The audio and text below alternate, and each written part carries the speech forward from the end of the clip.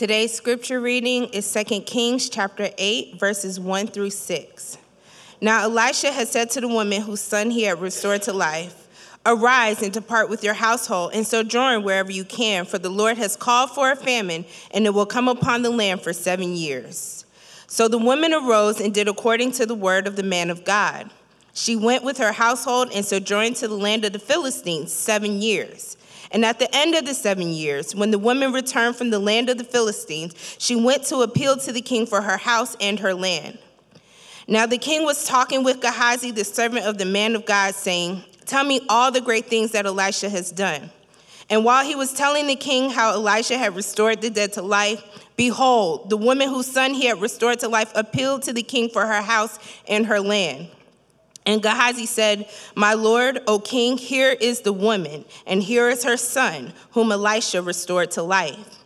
And when the king asked the woman, she told him. So the king appointed an official for her, saying, "Restore all that was hers, together with all the produce of the fields from the day that she left the land until now."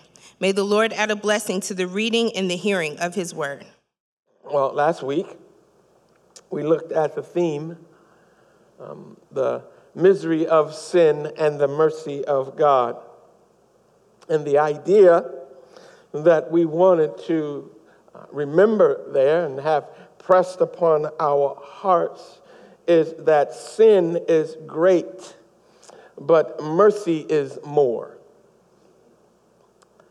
That mercy is greater, and it is my prayer that you went away from last week's message not discouraged about your sin, but more encouraged and thankful for God's mercy. We wanted the emphasis to be upon the mercy. I know many of us didn't get that, but that is the goal. The emphasis is to be upon the mercy.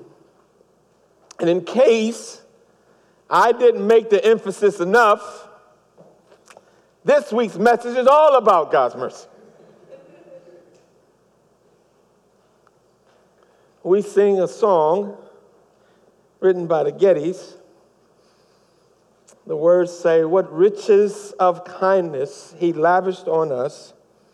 His blood was the payment, his life was the cost. We stood 'neath a debt we could never afford. Our sins, they are many. His mercy is more." Listen, beloved, the greatness of God's mercy cannot be exaggerated.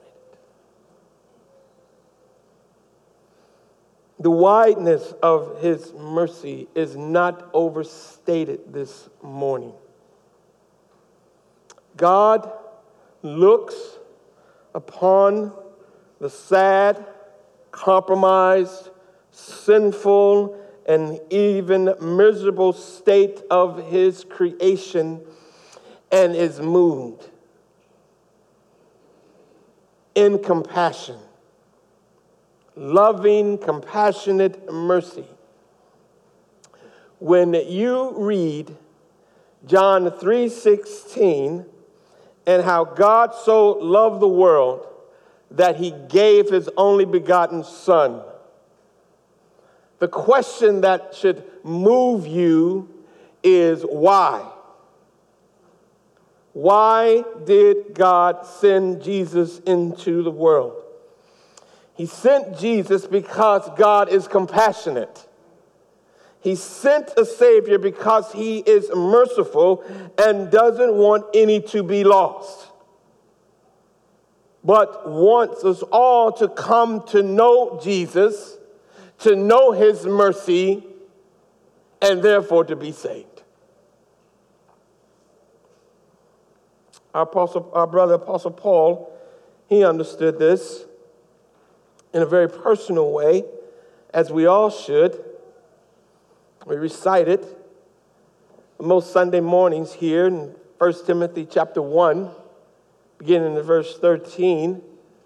The Apostle Paul says, concerning himself, even though I was a blasphemer and a persecutor and a violent man, I was shown mercy because I acted in ignorance and unbelief. And the grace of our Lord was poured out to me abundantly, along with the faith and love that is in Christ Jesus. And then he says, so here is a trustworthy saying that deserves full acceptance. And I won't have you quote it this morning. I'll read it for you, though I know you could. Christ Jesus came into the world to save sinners, of whom I am the worst. But for this very reason, I was shown mercy.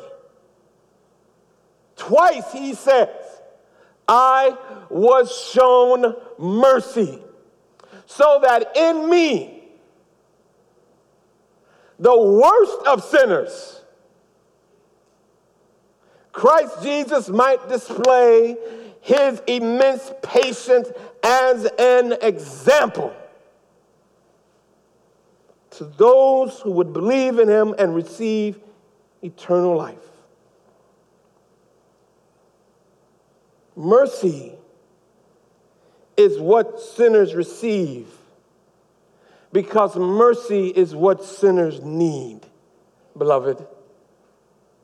And Paul knew himself to be a sinner, the worst. And that's just because he hadn't met me. The worst. He understood himself to be unworthy. Do you this morning? He understood himself to be an example. Why? Because even though he considered himself the worst of sinners, he knew that the rest of us was not far off.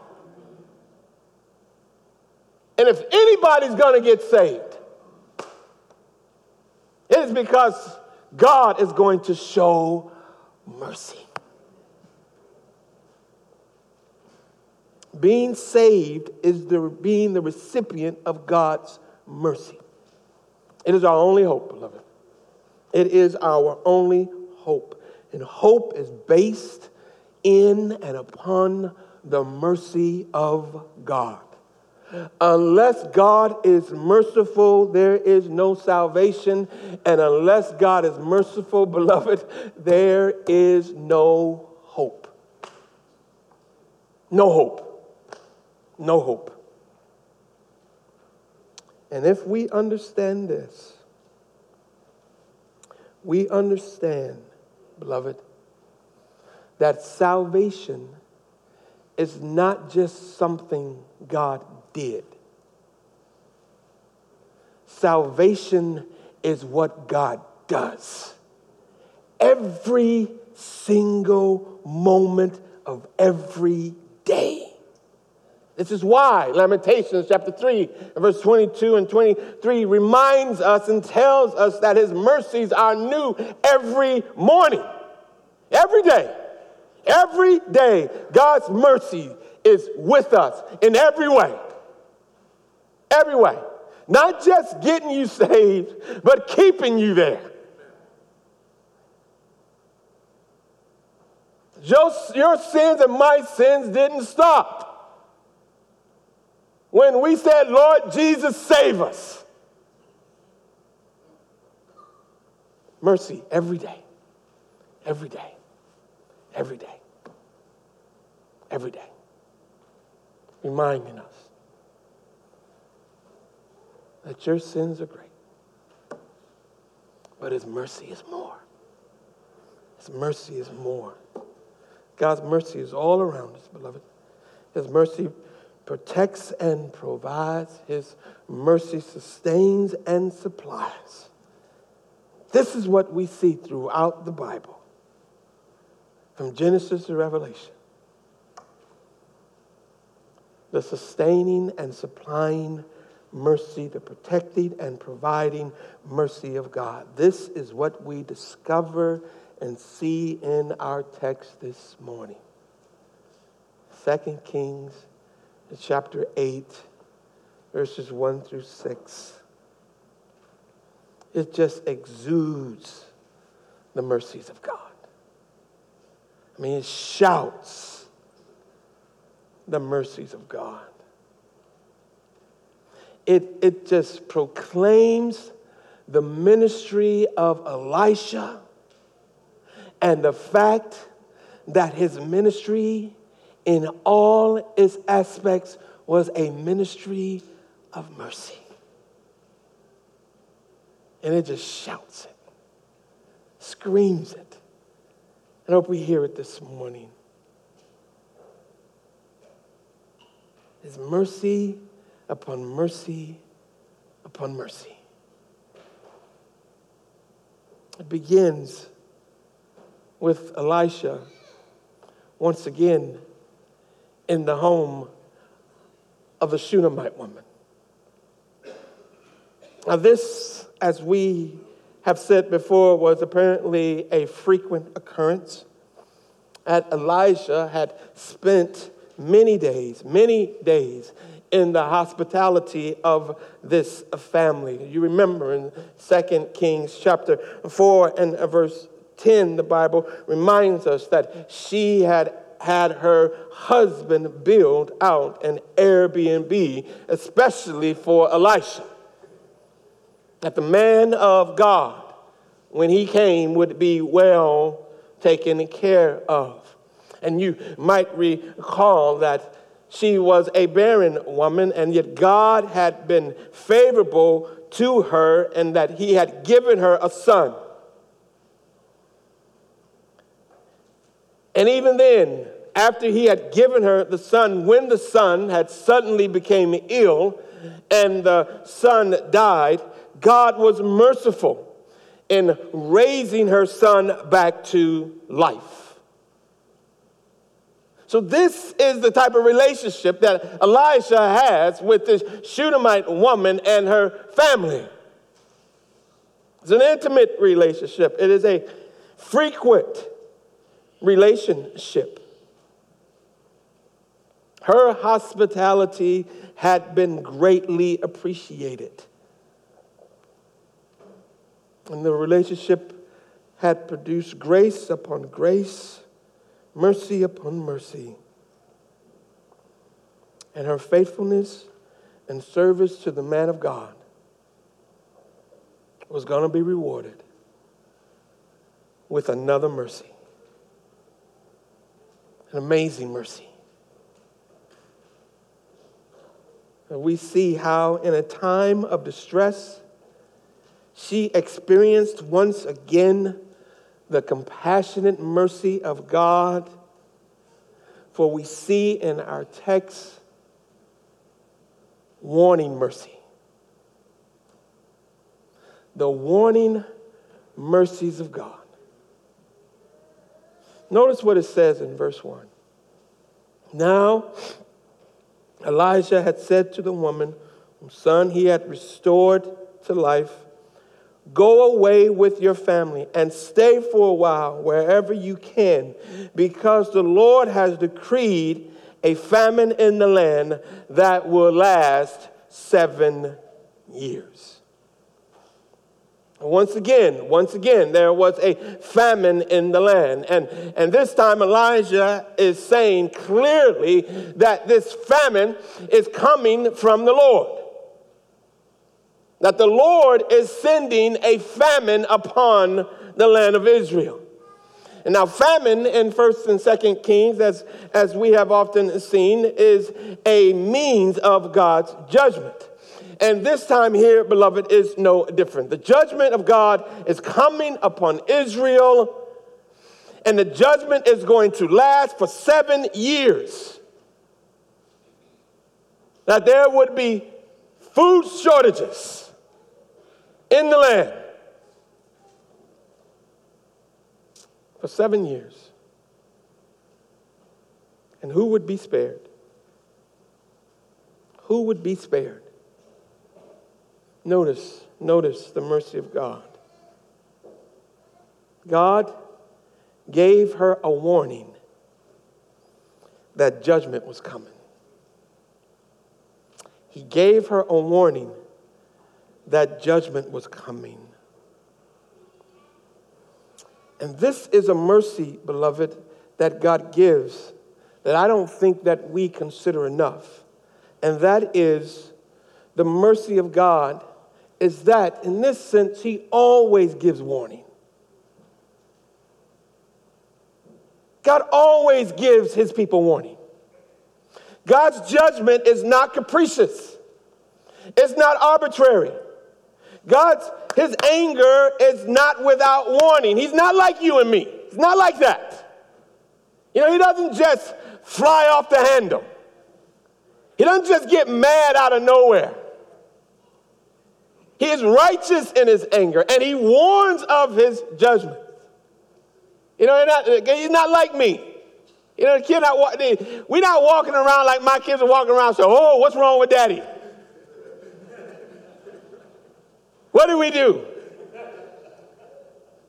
It's not like us, beloved. This is not the case with God. God's people always knew what the problem was. They always knew what the problem was. It's not like my wife, who asked me frequently, "What's wrong with you?"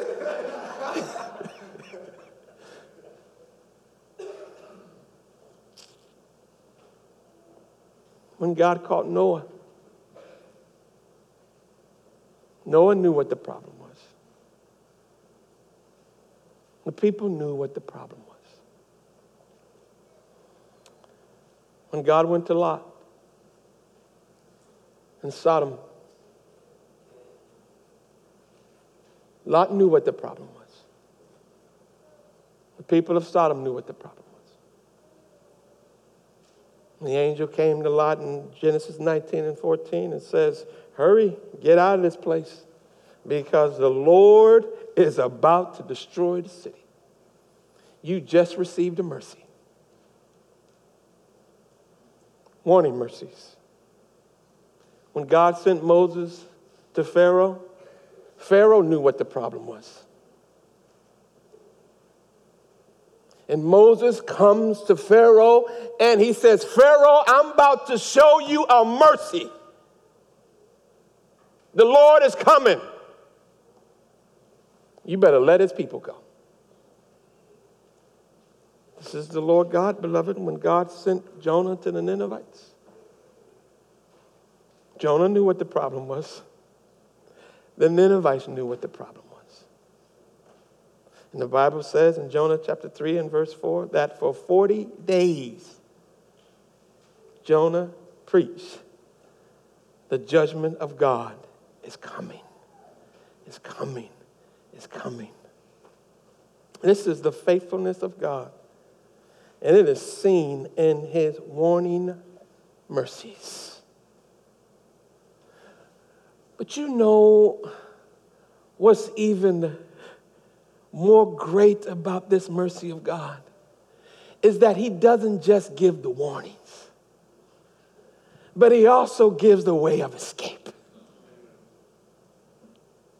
He also gives the way of escape. The warnings are not just to warn of judgment, but in mercy, God also provides a way out. She was not only told that judgment was coming, she was told how long it was coming and that she needed to flee to where there was safety, where there would be deliverance. That's what God does. He says, "Noah, the judgment is coming, but I want you to build an ark, because I'm providing a way." Says he goes to Pharaoh. He says, "Pharaoh, judgment is coming. But if you just let God's people go, the Lord might relent." He goes to Lot. And he says, Lot, the judgment is coming upon the city. And Lot said, Lord, if I can just find a few. He said, no. Judgment is coming, but I provided you a way. He says to Jonah and the Ninevites, judgment is coming upon Nineveh. But if you would relent and repent, God would be merciful.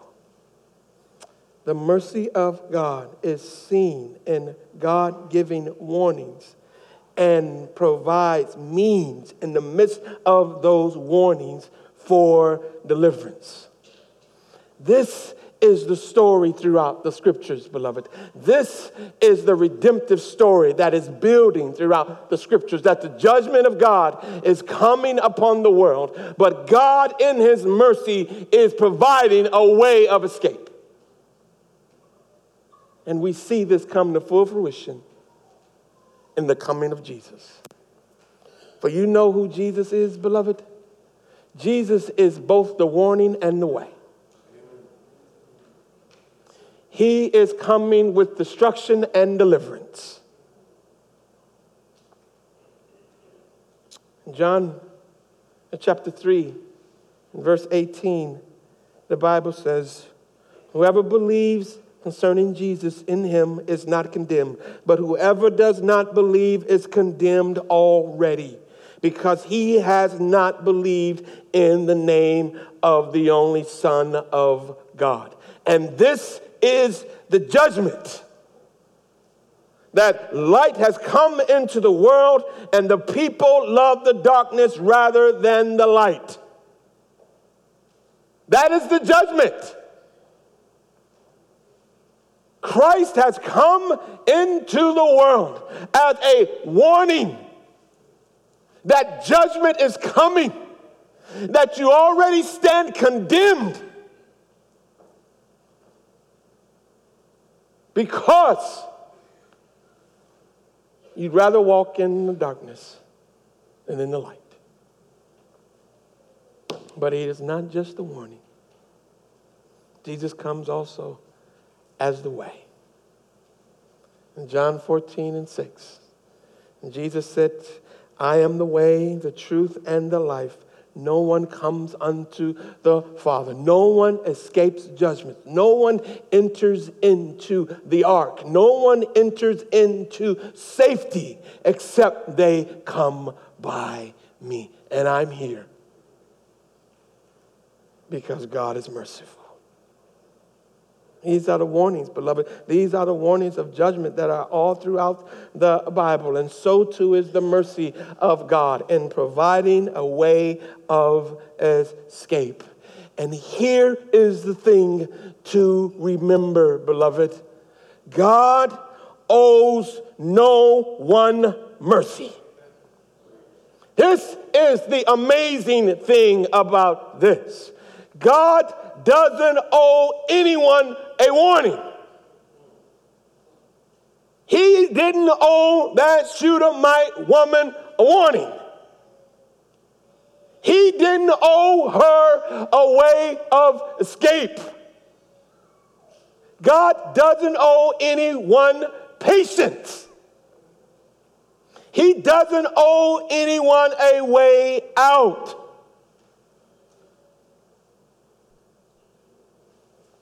This is the greatness of God's mercy in that he warns before wrath. How great is it, beloved? How great is it that he provides a way of escape? It is not owed. That's why it's called mercy. It is not deserved. That's why it is called mercy. Why? Why the Shunammite woman? I got a better question. Why you this morning? Why me this morning? You know what God says? When you ask the question why, God says, listen, I will have mercy on whom I will have mercy. I will have compassion on whom I will have compassion. So it's not you willing it. It's not you wanting it. It's not you earning it. It's not you desiring it. It is not you deserving it. But it is God who shows mercy.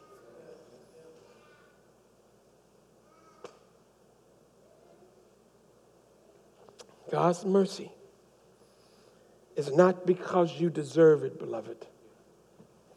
God's mercy is because you don't. That's why he's merciful.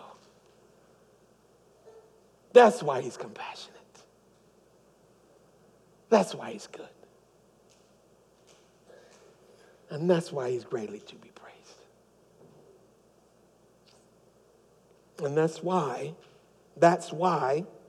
we see our next mercy, which is rehearsing mercies.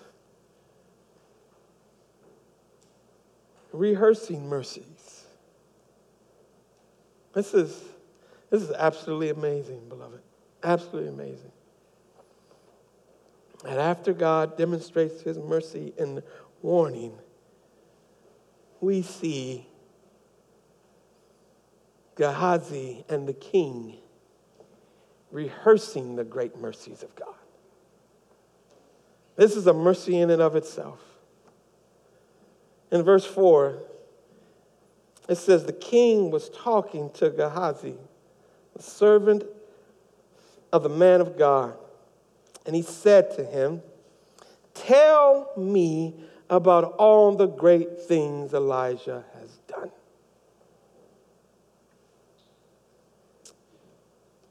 Now, beloved, the Shunammite woman has been gone for 7 years. The famine has been across Israel for 7 years. And when she had returned after those 7 years, apparently her land and her home had been confiscated. And the only recourse that she had, as far as she was concerned, was to go to the king and ask him to reinstate her property and her land. But as the Shunammite woman was making her way to the king, the text gives us some insight into what the king was doing. The king was meeting with Elijah's servant, Gehazi. While the Shunammite woman was making her way to the king's place, the king was meeting with Elijah's servant, and he was asking Elijah's servant if he could rehearse for him the great deeds and miracles of Elisha. Now remember, miracles are acts of God's mercy. And we know that Elijah, because he had a miracle ministry that was unsurpassed by anyone but Jesus, Elijah's miracle ministry was actually a ministry of mercy. So what the king wanted to know,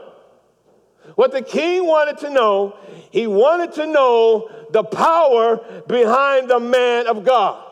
He wanted to know the power behind the man of God. He wanted to know about the mercies of God. Because the power behind any man or woman of God is the mercy of God. The power behind Noah was the mercy of God. Ask Abraham and Sarah. What strengthened them is the mercy of God.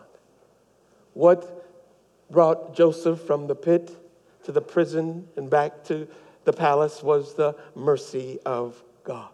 What led Moses through the desert into Egypt and back through the desert was nothing but the mercy of God. Ask David, ask Esther, what got them through? It was the mercy of God. Ask Peter, what lifted Peter up after he had been dejected? It was the mercy of God. You can ask the Apostle Paul this morning in 1 Corinthians chapter 15 and verse 9. How was it that he was the disciple, an unlikely disciple? How was it that he was an apostle, the unlikeliest and unworthiest of the apostles, and he knew it? Because of the mercy of God. But you don't need to go ask Noah, and you don't need to go ask David or Esther or Peter or Paul. You can ask me this morning. You can ask me this morning because I get asked frequently. How is it that you became a pastor? And I have to think. And I think about all the mistakes that I've made. And I think about all the pitfalls that I have missed. And I think about all the people who have helped me and encouraged me along the way. And I say, if it had not been for the mercy of God, or as the psalmist says in Psalm 124 and verse 1, if it had not been for the Lord on my side, these things would not be, beloved. Listen, this was probably the easiest assignment that Gehazi had ever had. Rehearse for you the mercies of God. Rehearse for you the great things that Elijah has done. And beloved, no doubt, there were many to choose from. Even beyond the ones that have been recorded in the scriptures. Many to choose from. 2 Kings chapter 4, he probably told them about the widow who received oil. And 2 Kings chapter 4, he probably told them how Elijah purified the poisonous soup. In 2 Kings chapter 5, he probably told the king how Elijah healed Naaman of his leprosy. In 2 Kings chapter 6, he probably told him how Elijah floated an axe head. And the list would go on and on and on and on. I don't know all that he told him. But I do know that he had to tell. And he had a lot to tell. Why? Because those who know, tell. Those who know, tell. What do you know this morning? Listen to me. Listen to what the psalmist says. Psalm 71 and 15. I will tell you of his righteous acts, and I will rehearse his wonderful deeds.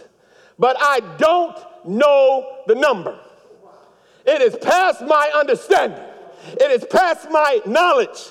I don't know how many there is, but I can give you a list of a few. There's salvation. There's sins forgiven. There's a promise of heaven. There's a community and church of the believers. There is hope in a hopeless world. There is a blessing of the worship of the saints. There is friendship in the Lord. There are brothers and sisters in Christ. There is the Bible in your hand as the Word of God. There is sound mind this morning to lift your minds up and worship Christ.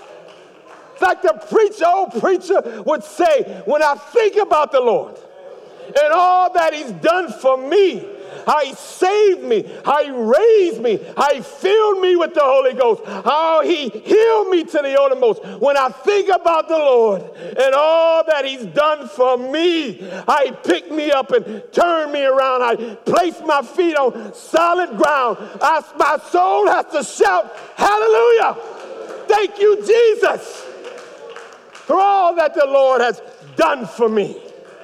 This is an easy assignment this morning, beloved. It's not hard. It's not hard. And what a mercy it is that you can rehearse the mercies of God this morning. You can do it just as Gehazi did it. And Gehazi rehearsed many mercies of God that day. But the one that stood out the most, the one that stood out the most was the one he remembered best. How Elisha had restored that Shunammite woman's son back to life, pointing to the fact that God is the God of restoring mercies.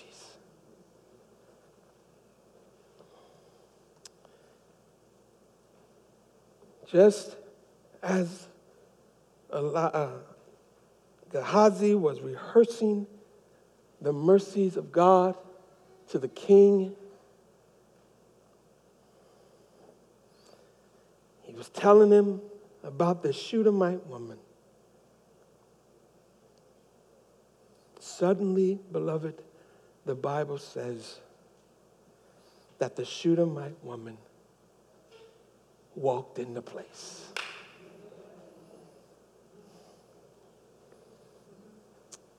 And in chapter 8 and verse 6, the Bible says that the king asked the woman, what was this all about?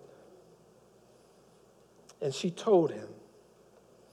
And then he assigned an official to her case and said to him, give back everything that belonged to her.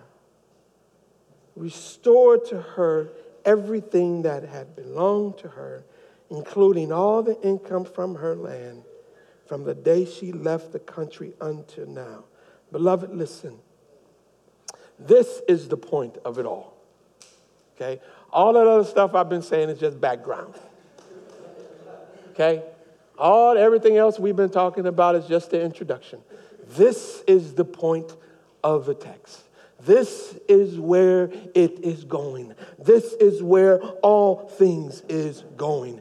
God is merciful in restoring his people. This is not only the message of 2 Kings chapter 8, 1 through 6, but this is the message of the Word of God. The overriding message of the Scriptures, the overriding promise of God in the Scripture is that God promises to restore. He is restoring. Paradise lost is going to give way to paradise regained. That's the point. That's the point. And as Gehazi was rehearsing these great deeds, these deeds of Elisha, even raising the son back to life, this woman walked in. Beloved, listen, here is Gehazi standing up before the king preaching, and suddenly confirmation of the word walked in. I've never had that happen to me before. I'm waiting. It's like preaching about Jesus raising Lazarus from the dead, and suddenly Lazarus walked in. It's like what happened in Acts chapter 12 when they were praying for Peter to be released from prison, and all of a sudden there came a knock at the door and Peter was standing there. Here was the Shunammite woman as living proof of the great mercies of God, God's ability to save, God's willingness to deliver, showing forth the wideness of his mercy and the greatness of his love, beloved. But even more than that, it is mercy in response to mercy. You hear what I'm saying? Hearing about the mercies of God moved the king to be merciful.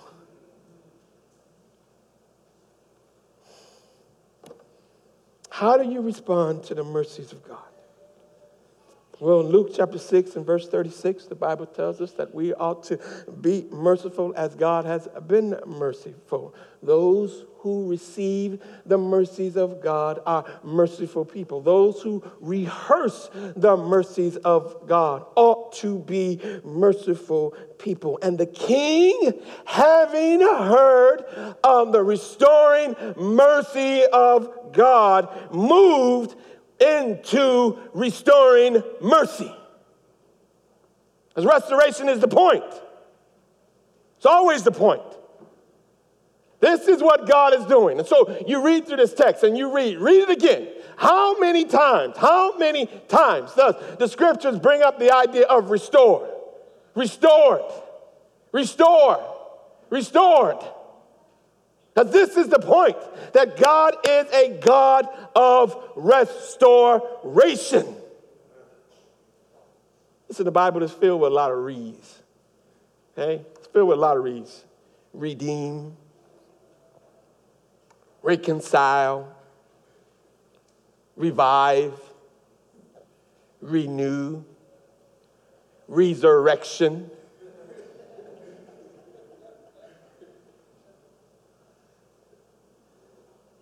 Here's the most important one for you this morning, beloved. Restore. Restore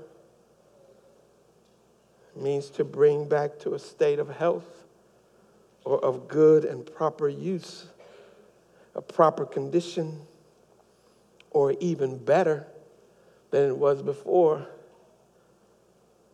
And we speak about restoring marriages, and restoring families, restoring bodies, restoring relationships, and restoring communities, restoring houses, restoring lives. And these are all good, beloved. These are all good. But the ultimate goal of God is the restoration of creation. That's the ultimate goal. This is what we're talking about here this morning. This is what we're talking about here this morning. Yeah, she got her home restored. Yeah, she got her land restored. But more than those things, she is teaching us that God is the God who restores. And the ultimate goal of God, listen to me this morning, the ultimate goal of God is not the restoration of your job. The ultimate goal of God is not the restoration of your family. The ultimate goal of God is not the restoration of your body. If those things happen, praise Him for His mercy. But that is not God's ultimate goal. His ultimate goal is the restoration of creation. All things. All things.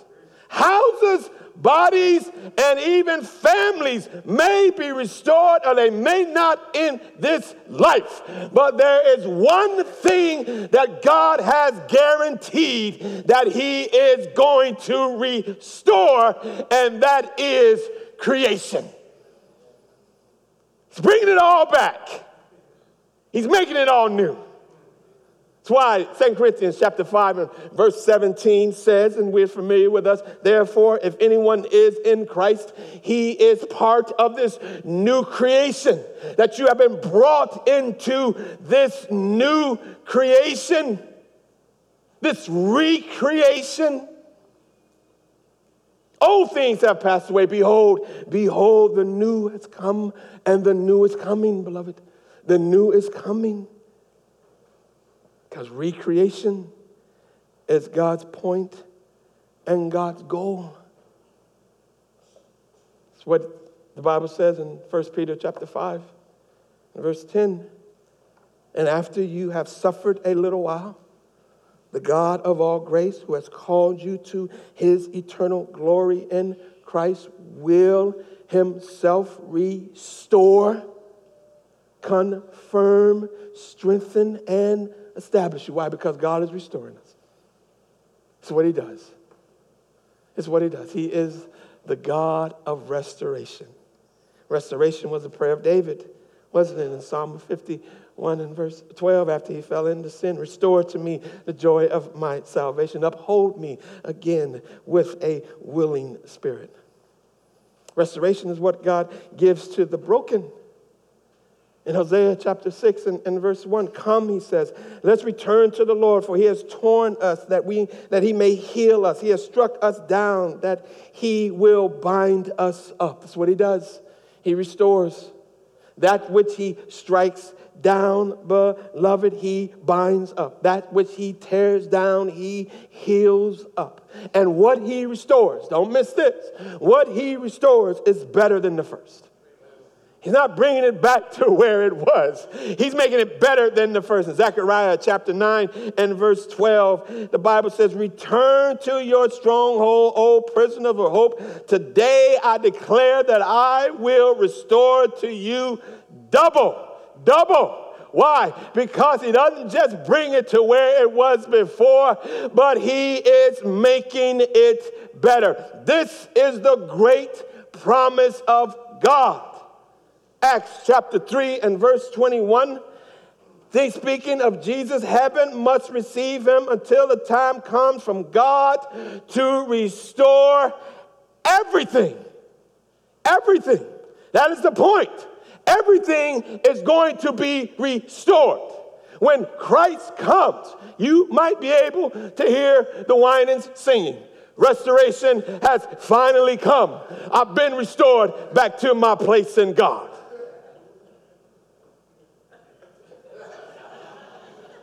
What would I known about being restored if I hadn't lost my place? What would I known about mercy if I hadn't gotten out of grace? Beloved, it is not the restoration of my place back in Christ. It is much bigger than that. It is the restoration of all things. This is the promise of God. Everything. In Revelation chapter 21, verses 4 and 5, and he will wipe every tear from your eyes. There will be no more death or mourning or crying or pain, for the older things have passed away. He who was seated on the throne said, I am making all things new. Listen, beloved, there are no old things in heaven. It's all new. Heaven got that new car smell. You think about that the next time you smell that. That's new.